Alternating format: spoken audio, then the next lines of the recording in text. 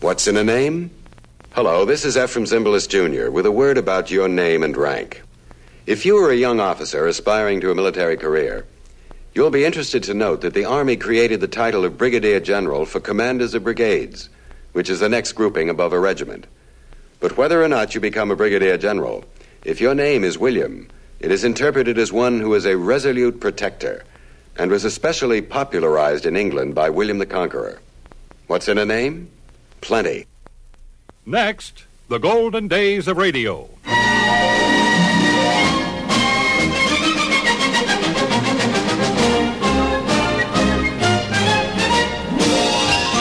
This is Frank Brzee welcoming you to the golden days of radio. Great moments from radio programs of the past with the world's most famous personalities.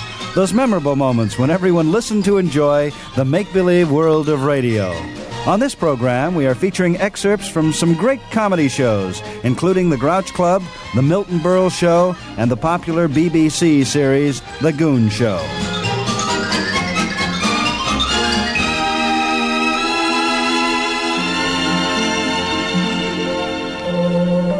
In the 40s, there was a program that outranked most others for sheer comedy. It was called The Grouch Club, and it was a Sunday afternoon feature on KFWB here in Los Angeles. Here's an excerpt from the show of February 21st, 1940. Hey, you fathead, why don't you look where you're driving? You cut me out, you twizzle puss! Hey, you mugs, keep moving. What's up? Two bonehead drivers. Some of them are worse than women. And what's wrong with women drivers?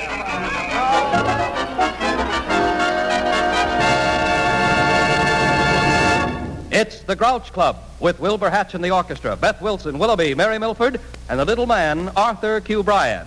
And here is your Grouch master, Jack Lescoulie. Hello, Grouches.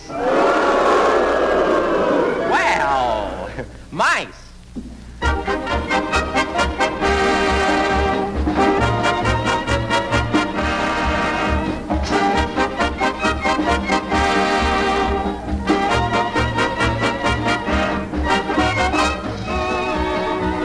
Ladies and gentlemen, to all of you happy people who still think there's joy in living, it's fallen on my shoulders to break the bad news. The Grouch Club is back on the air. The Grouch Club is an organization for all beefers, kickers, pessimists, so forth, who believe that every dark cloud has a lining, and it's even darker. If you're a real grouch and ostracized by friends and society because of it, this is your refuge. But if you still enjoy life and feel optimistic about the whole thing, stick around and be merry, even if the Grouch Club is back on the air.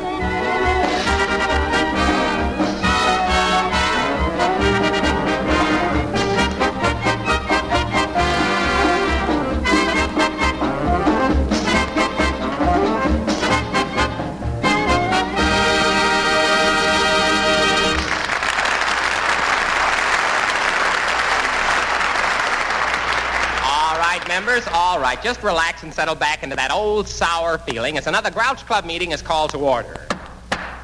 Members, will introduce our distinguished Grouch of the evening. He is a leader in the music world. It is an honor to present that eminent symphony conductor, Leopold Kwiatkowski. His grouch is that people no longer listen to good music. Meet the great Kwiatkowski.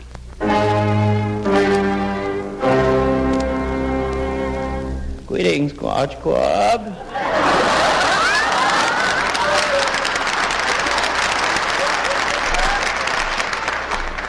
Mr. Kwiatkowski? Oh, just call me Leo. Leo, what is the personnel of a symphony orchestra? Well, a conductor, a string section, a brass section, a woodwind section, and a railroad detective. A railroad detective? Yeah, to keep out the oboes. That's my own little joke. Yeah. No wonder you guys have trouble keeping a sponsor. I suppose, Maestro, that from the very first you had a desire to be a conductor. Oh, yes. My mother was frightened by a motorman. What was your first musical achievement? Well, during the war, when I was still a young student at the conservatory, I wrote a concerto called Marching Feet. Well, what did the critics say about your marching feet? Very corny. I don't suppose your career began with a big symphony orchestra. Oh, no. For a long time, I just fiddled around the house. Then I joined a cello ensemble. I played second cello. And what were the other cellos? Strawberry, raspberry, cherry, lemon, and wine. Look, maestro, do you think swing music could ever be blended with the classics? Mr. Wiscooey, could you imagine Nino Martini singing Weedy Pagliaccio, Weedy Akasaki with a boy? So it's your contention, maestro, that the present harmonic manifestations of modern lyricism and symphonic composition, which in the aggregate can be called swing music, can and never will influence the old classics. Yeah, man. So you, maestro, are one man who could never be persuaded to lead a swing band. Oh, I would love to lead a swing band. Oh, the maestro is jesting. The maestro is hungry. Well, thank you very much, Leopold. I suppose we will see you here in Hollywood this summer conducting the famous symphonies under the stars at the Hollywood Bowl. Oh, not after what happened to me there last year. No, I was conducting my own modernized, streamlined version of William Tell. Mm-hmm. I called it Bill the Stool Pigeon. You see, I direct only with my hands. Idiosyncrasy, you know. I waved at the violins, and they went out. I waved at the brass, and they went out. I waved at the piccolo player, he waved back at me.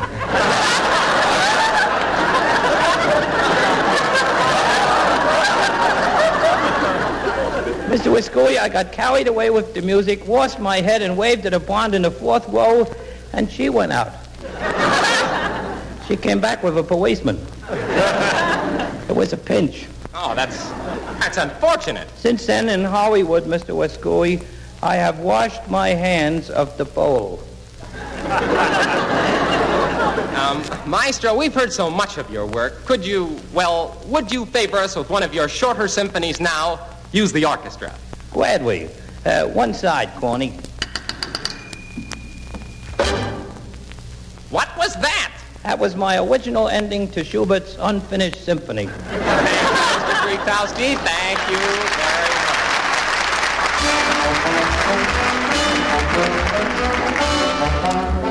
For my money, Milton Berle is one of the funniest comedians living.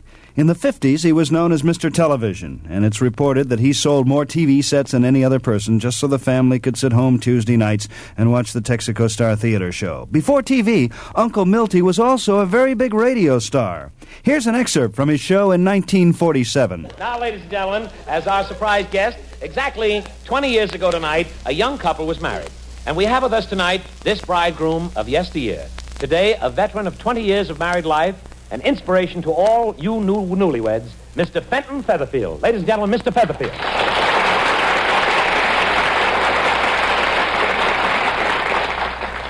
Thank you, Mr. Burrell.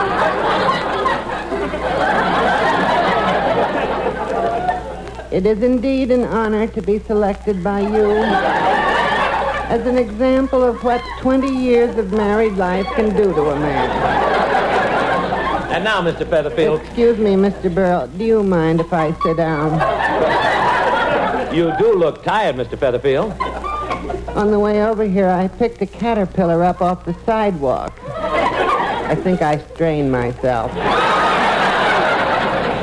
But a caterpillar isn't heavy. This one had just eaten. But tell us, Mr. Featherfield, is your wife in good health? Oh, yes.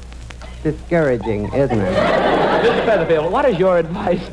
What is your advice to the young bridegroom? He must be brave. He must be the boss and make his wife toe the mark. I see. And after 20 years, is your wife towing the mark? Yes. When we're alone, I'll show you where the mark is. Mr. Featherfield, you mean to say that your wife beats you? Well, now, don't get me wrong, Mr. Burrell. When Peach Fuzz... Peach Fuzz? That's my wife. Oh, I see. When Peach Fuzz shellacked me last night, I had it coming. You were bad again?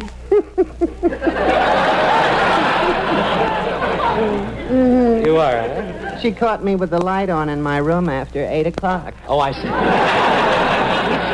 Mr. Featherfield, before you leave, tell us, you've been married 20 years. If you had it to do all over again, what would you do? I'd cut my throat. Thank you very much, Mr. Featherfield. The BBC, that's the British Broadcasting Corporation, provides news, music, and entertainment to listeners around the world. And they do it with such great style and with such great charm. When I was in London in June 1965, I recorded this station break announcement from the BBC. There's any amount of good listening on the light this evening. At 7:31 we set out on overland patrol with another thrilling story set in the Northern Territory of Australia. This week the first rains of the wet season strand Maudie Strang at the abandoned gold mine at Chinaman's Creek. And where there's a hint of gold, men will fight over it. Then at 8 o'clock, Richard Bryars as George Starling and Prunella Scales as Kate set out on yet another erratic session on the marriage lines. At 8:40, Any Questions, in which tonight Lord Boothby, Mary Stocks, Russell Braddon and Edgar Lustgarten discuss anything and everything. That's Any Questions at 8:40. Then at 9:30, Friday night is Music Night. Sidney Torch conducts the BBC Concert Orchestra and Jimmy Kingsbury introduces the programme. It's 7 o'clock, and this is Brian Martin with the news and radio newsreel. Well, that's a BBC. Don't they sound proper? You know, it isn't always that way, and many of their comedy shows are classics. Did you know that in the 50s, motion picture comedian Peter Sellers did a regular weekly program on the BBC? The name of the program was The Goon Show, and it starred the four zanies Peter Sellers, Harry Seacombe, Spike Mulligan, and Michael Benteen. Here's an excerpt from The Goon Show of February 7th, 1956. Where are we going to stay in France? I've made arrangements with one of the French governments for our prison to be the guest of the Chateau d'If, the historic Gallic penitentiary. Well, I must say it all sounds very attractive indeed. Yes. Yes. I'll agree to it. Good. Then unchain our visas and we'll all be off. Get up there. Get up there.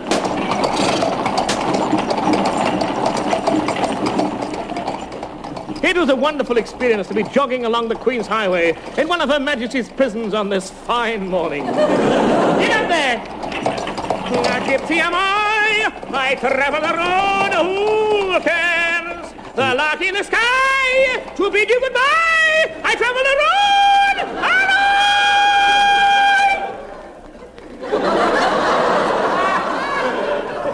You silly, twisted governor.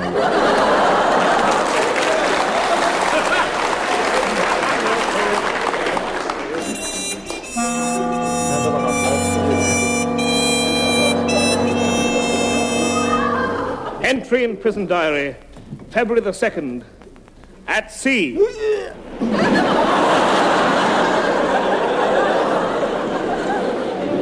Coast of France visible through the bars of F Block.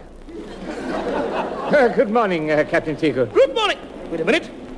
You're not one of my convicts. No, I must stow away. Well, you'll have to get off. You'll have to get off. Stop the prison! On your left side now. Bring that door.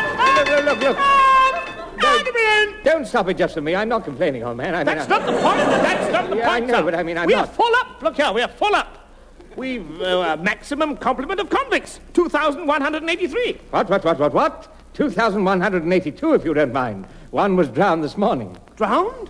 How? Poor lad, he tried to tunnel his way out. Fool. Very well, you can have his cell. That'll be 3 shillings, please. There you are, 3 shillings in kosher margarine. Good. I'll spread it on my checkbook at once.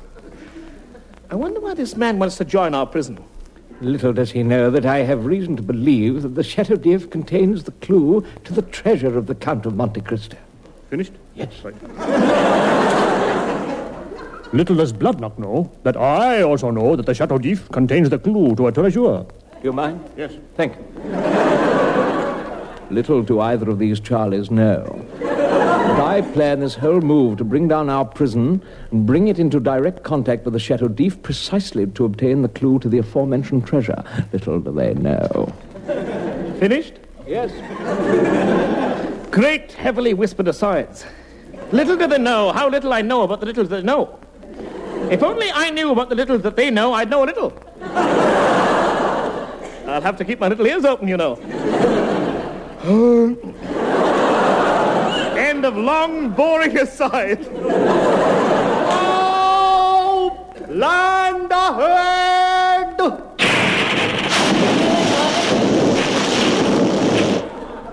I should have said that sooner, shouldn't I?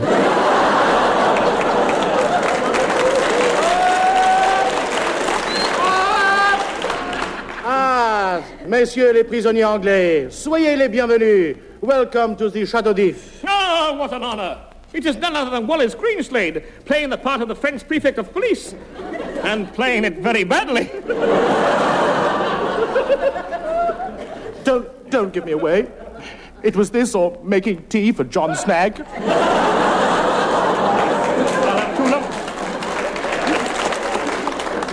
Thank you and goodbye. And so began a happy day at the Château d'If.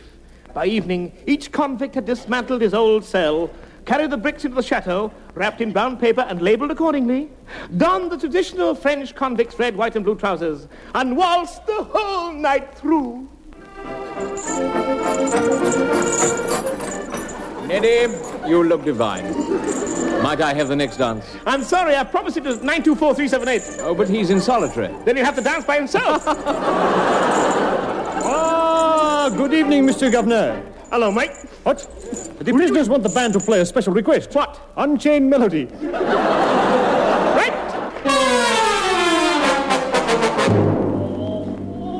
Tales of Old Dartmoor, Part 3. That night, in the deepest dungeon of the Château d'If, two figures are at work.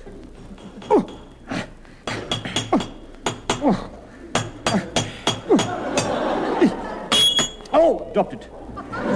Sapristi, look. Here it is. A black box. The box noir. Yes. Lift it out and unroll it. Oh, just as I anticipated. What? I don't know what it is. Wait. It's an old long-playing wax cylinder gramophone record. Then play it. But there's no gramophone. Well, we must dig for one. Right. Got it. Put it on. It doesn't fit me at all. Then play it. Very well. Here goes. This record is a clue to the treasure of Monte Cristo. Go to the prison yard where you will find wrapped up in brown paper parcels another prison. Reassemble it and you will find the treasure buried under the floor of cell number 626 in the basement. Good. Sapristi. Come on, Moriarty, and we'll get... Get back! Dreadful news! What? Our holiday's over and somebody's stolen all the bricks of our prison. What's more, it was to sail home tomorrow with the tide. We're homeless. Yes, and somebody's found out about the treasure. Come on now. Who's hiding our prison? Hands up, all those who know anything about this. Me and Nichols know where it's gone, Captain.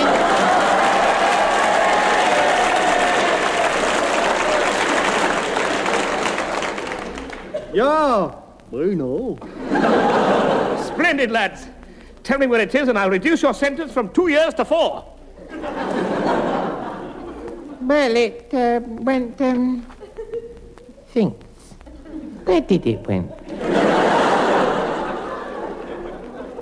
It went, Eccles. Yeah?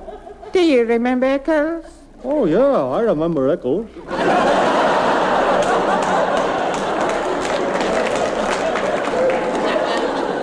Well, does he know where it went? I'll ask him. Do you know where it went? What does he say, Eccles? He hasn't answered yet. I think he's out. Curse! What bad luck! What bad luck? Yes, Bad what luck. bad luck! What bad luck? Shut up, Eccles! Shut up, Eccles! Shut up! We can't wait for him to come back.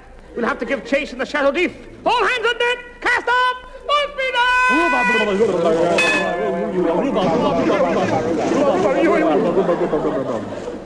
And Eccles! Yep. Shut up! Shut up! Send a note to the rock saying we've only borrowed the chateau temporarily. I thought it was a Château d'If. No, it's the chateau temporarily. We're in disguise. Oh. Mr. Christian, issue cheese to all hands. Cast timbers to the wind and unlatch the keel. Burn a mile, sir.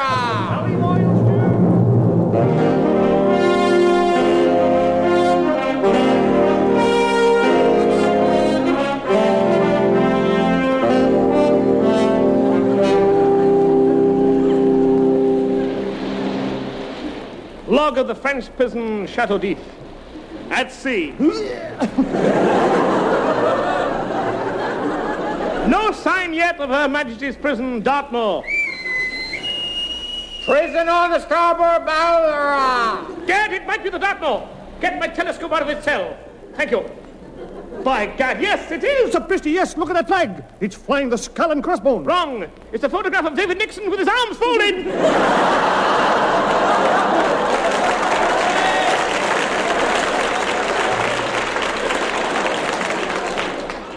Captain, he's heaving to. Well, don't stand there. Heave to back at him. He's opened fire, Duck. Why? There's a cannonball coming. Right, I'll see you after the ball is over.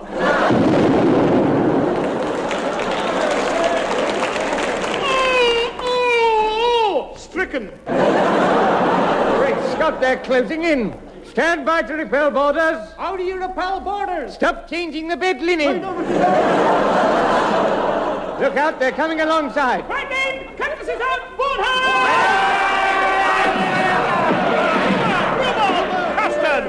Come on, Moriarty.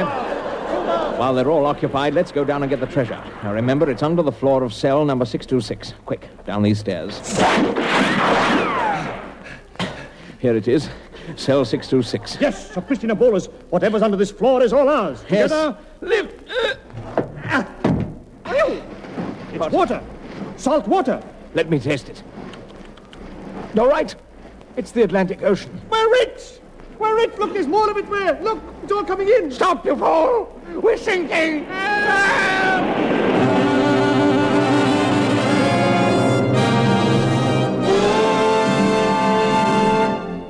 And that, dear listeners, is why the Dartmoor we know today is only a cardboard replica.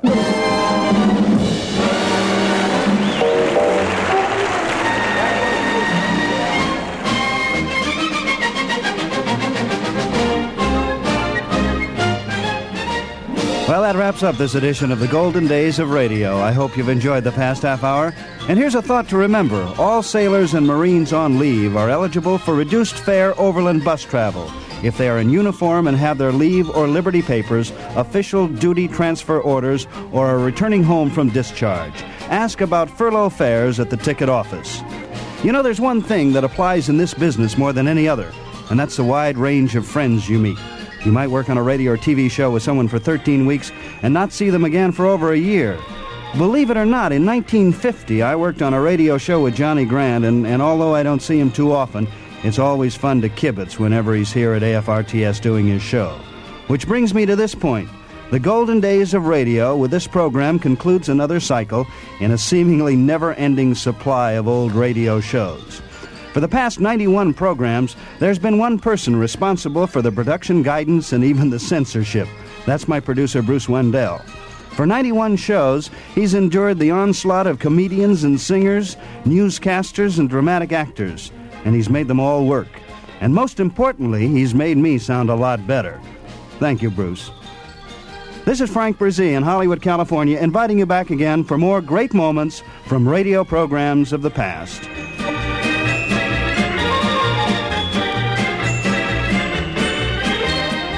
This is the United States Armed Forces Radio Service.